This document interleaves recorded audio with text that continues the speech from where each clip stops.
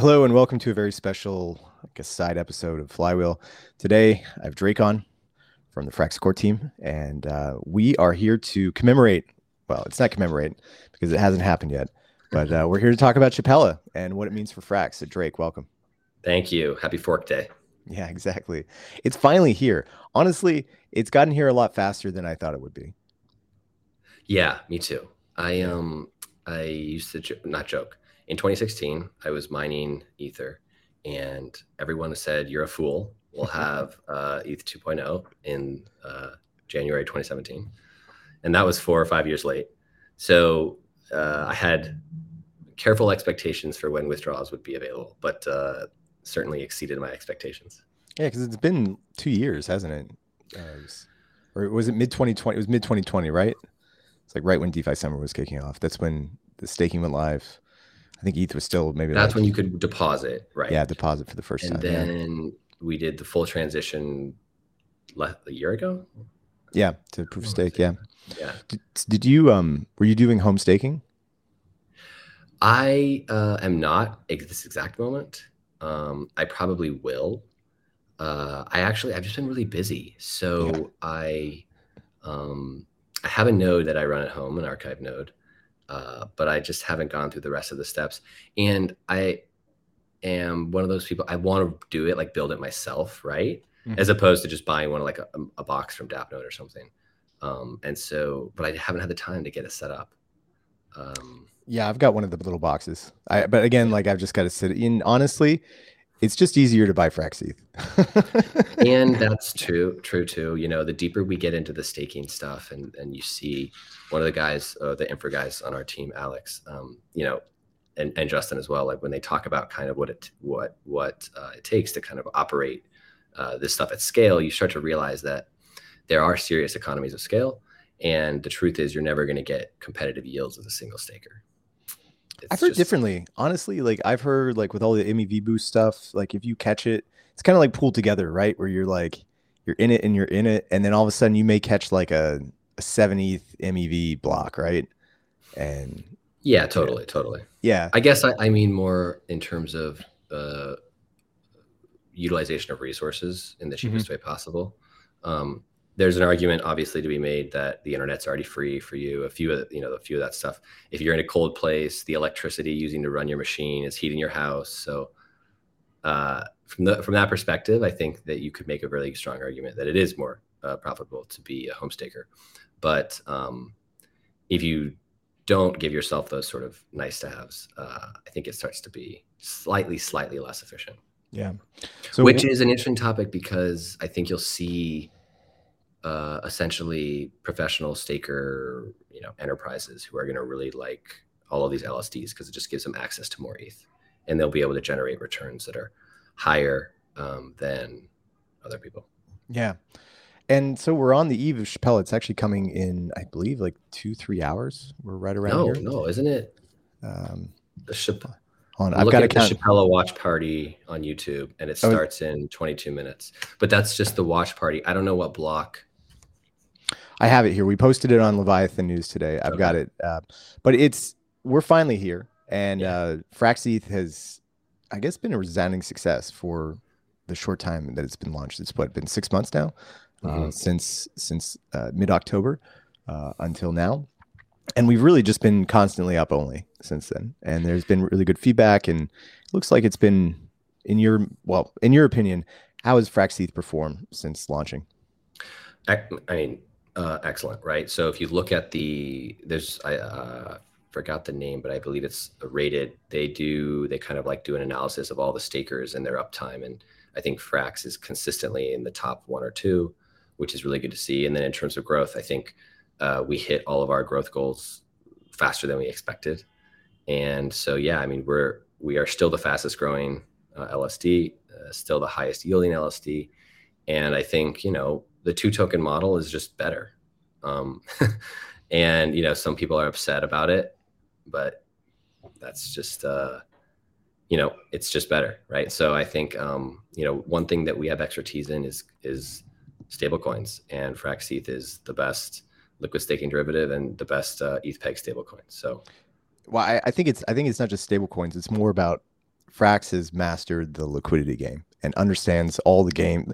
Essentially, like Frax understands the meta, right, of how you play the liquidity game of, Yeah. how do we aggregate liquidity? Because I think like looking at Lido and Rocket Pool and then Coinbases and whatever, like Frax doesn't have to compete with them as being like the most decentralized, like largest stable coin, whatever, right? That's not what Frax is trying to do, right? And you see this with the recent announcement of the WETH replacement program, plus some of the other things that are coming with FrxETH, where Frax is just more focused on saying, hey, we see that there's going to be a switch to stake derivatives down the road. FrxETH should be the core pair that everyone pairs against, or the core asset that everyone pairs against when they're creating any sort of ETH derivative. So, like if you're Lido, Lido ETH, or if you're Rocket Pool ETH, or anything, any of these like hundreds of staking derivatives that are coming, they're all going to pair against FrxETH in Curve or in some other place in the future, and that's a win. I mean, like you become an incumbent at that point. Yeah, I think that's right. And it really is just that's the vision we want. And I think people will start to see that that's honestly just the best thing to do. And we're going to push out a lot of sort of effort on this, the WETH replacement program. But the truth is, why would you ever pair your token with Ether when you could earn yield on the FrxETH, right? Exactly. So it's just it's an easy one. And so I think we'll see a lot of migration over, and we already are, right? And what's nice about that is that it's a flywheel, right? So the more people that are doing that, the more utility is, the higher the yield goes on the FrxETH. So it's and you know what I feel about these LSDs is that like Frax is in a space where it's not like PvP. Like if I'm Rocket Pool, it's definitely PvP with Lido, right? But I don't really see us as being like PvP against the other platforms because they're all going to depend on us for liquidity. And so it's in their benefit that we get bigger and also that they get bigger as well too. Look, and I think one thing that we really just believe at Frax, right, is that there's room for everyone, and we kind of all grow together. And there's not, we never talk about kind of like how are we going to beat someone or how are we going to produce something better. It's more about just how do we work with these people, what can we do, and I think we've talked about that with providing pairs against all of the LSDs. We've and I think now on Fraxland we're about to launch some pairs where you can use Lido or Aave tokens to lever. And so I think generally speaking we're very let's grow the pie. Let's not try and steal the pie. Yeah, I'm actually looking forward to seeing how like post Shapella comes and how much ETH is actually going to flow into FrxETH, because there's a lot, right? All the Kraken on ETH has to be unstaked. We're probably looking at like a million to $1.5 million ETH that's going to be unstaked over the next. What's the queue at right now? I think it's about 4,000. It's about 4,000 validators. Not too big. So I think we're going to see. I expected it to get much bigger, but maybe people don't want to enter the queue until the upgrade's complete. Fair. But people have been talking about, there's so much ETH, it's all going to be unstaked. I don't know if that's true. At least we'll find out. Yeah, in a few hours. I'm going to take the middle view, which is like you'll probably sell some ETH off to cover the tax implications of your staking rewards. But if you've been staking ETH for all this time, for a year or 2 years, like why would you suddenly unstake and stop staking your ETH, especially when there's like stake derivatives now where you could move your funds into if you want to be liquid. So it might even be good, right? Where like the amount of where we just don't see that much other than Kraken unstaking, and that leads to ETH, outperforming. Yeah, I think so, right? And I think also that there's a few, right? I think Celsius had some staked ETH. There's, some of these people that were all levered long and blew up are going to now want access to those. So I think those people are going to withdraw. Although I think I looked the other day and I didn't see Celsius's staked ETH in the queue. So who knows what the bankruptcy people are doing with that. Yeah. But I think it's going to be good. We won't see any more of the LSD DPEG, which by the way, is LSD or is it LST? What's the... I don't know. I like LSD. I like LSD because I came in to crypto through drugs, so I'm always. Yeah, it's funny, you're talking about this stuff to other people and they're like, LSD, what? So, okay, LST. But I Uh, think wait, did you say you liked it with a D or the T? I don't mind it either. It could I be don't like care liquid either, staked right? assets or something. I don't really know. Like Yeah. the main thing is that like we Frax has found a space where I think it's carved out a really nice niche. And now you're seeing this kind of like if Frax was like the second wave of LSDs. Now you're seeing like the third wave. You just had Manifold launch or announce theirs a few days ago. Redacted just came out with their, Yeah, I or saw. Redacted is coming out with theirs soon. Yeah. And so it's getting more complex and sophisticated where Frax has pretty much just said, okay, we're going to run the validators. We're using block route or blocks route to capture some of these MEV and the tips and stuff. But it's not like we're building an entire. It's not like we're trying to own the entire stack where we're like building the relay, building the blocks, and then trying to maximize value through there, which is what the third generation is now doing. I think that's right. We'll see how this third generation kind of comes out. I think at Frax we've always been really thoughtful about what are sort of the primitives where we can exist with some type of synergy, and where we can not only where we can create value for the rest of the protocol, right? And so I Mhm. think we're having a hackathon soon, and we're hoping people will sort of build. Yeah, essentially use the primitives we put together now to build something cool, right? Kind of like that third layer you're talking about. But I think we've always tried to kind of, yeah, resist that urge to try and own the whole stack, because one, it's not where our expertise are, and two, it's not where we provide the most value. Yeah, liquidity is, and it's always Liquidity, going to be liquidity. And like, like why the try to original service of DeFi.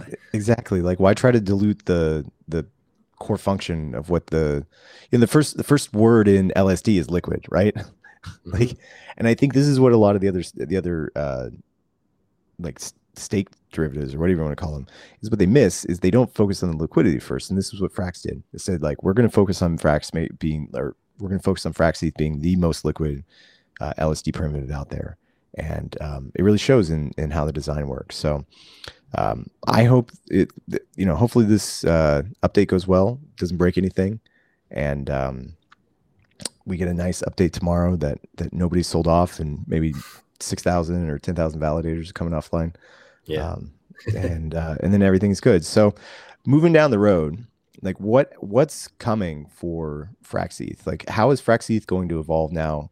Now that Shapella is coming, we have full withdrawals. We're going to have a bunch of like ETH flowing into these LSDs. Like what's coming for Frax? Well, what's coming for everyone is LSD summer, right?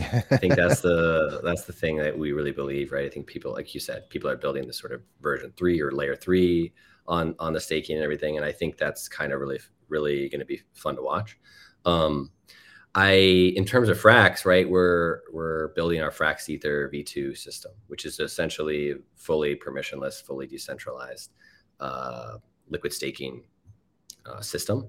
So anybody can be a validator, and it will be kind of like opening the doors for everybody, and also being decentralized, which is always part of our vision. In the beginning, didn't make sense to start that way, but with the version 2, it'll be fully decentralized. So the operations of Frax will be kind of completely separate, or not operations of Frax, but what I mean is it'll be autonomous. Yeah, no, I'm really looking forward to the new governance proposal or new governance product that's coming. That's also very exciting. Yeah. So Yeah. that also, it'll be fully on-chain governance and full voting, sort of full control to FXS holders. So, which is another thing that we're really excited about too, because up until this point, it's been an optimistic governance, and we're excited for it to be fully on-chain. So we've been working really closely with the Gnosis Safe guys, with the guys over at Tally, and kind of putting together a system which we think is very novel, and will actually kind of set the stage for a new era of governance design. Really excited for that. Once everything's blended, where you have all the validator nodes are decentralized, and then you have governance decentralized as well too. It's going to kind of like complete the system where you have the product already kind of there, and then you know have the governance there as well too, and then the nodes. Yeah. It's going to be a great system. So really looking forward to it. And we can all fly on the same plane again, which will be nice. Right now we don't like all the multi-sig people are usually not in the same place. So if we have a conference or something, one person stays back and things like that, just because we don't want the whole protocol to die if we get in a plane crash or someone tries to kidnap you. It's just like there are these things that will be nice to kind of be able to stop doing. I know. I was working at OKCoin when Star got detained, or like asked to stay at his house for 3 months, and OKX had to turn off withdrawals because their key. They didn't have access to the key. Yeah, their key multi-sider. Right. And so we have a multi-sig at least, but it'll be nice to be fully decentralized. And if the core team dies in a plane crash, the protocol lives on. So what are you most excited about for FrxETH, and what are some of the challenges coming ahead? So I'm really excited about the design. So it's very, very, very permissionless. There's been a little bit of drama on the LSD side of crypto Twitter with Chris Black really kind of bringing the hammer down on all of these supposedly decentralized LSTs. They're not, right? You have to get information from the beacon chain. Therefore, someone somewhere is sort of intervening as a human being. And there are various levels of people to claim that they're decentralized. I think we've been really clear with our first version of FrxETH that it's not decentralized. Mm-hmm. But I'm just excited for the fact that I think this is actually one of the better ways. So it's essentially a lending pool where you, as a validator, can use your validators as collateral to borrow more Ether, and you use that Ether to stake more.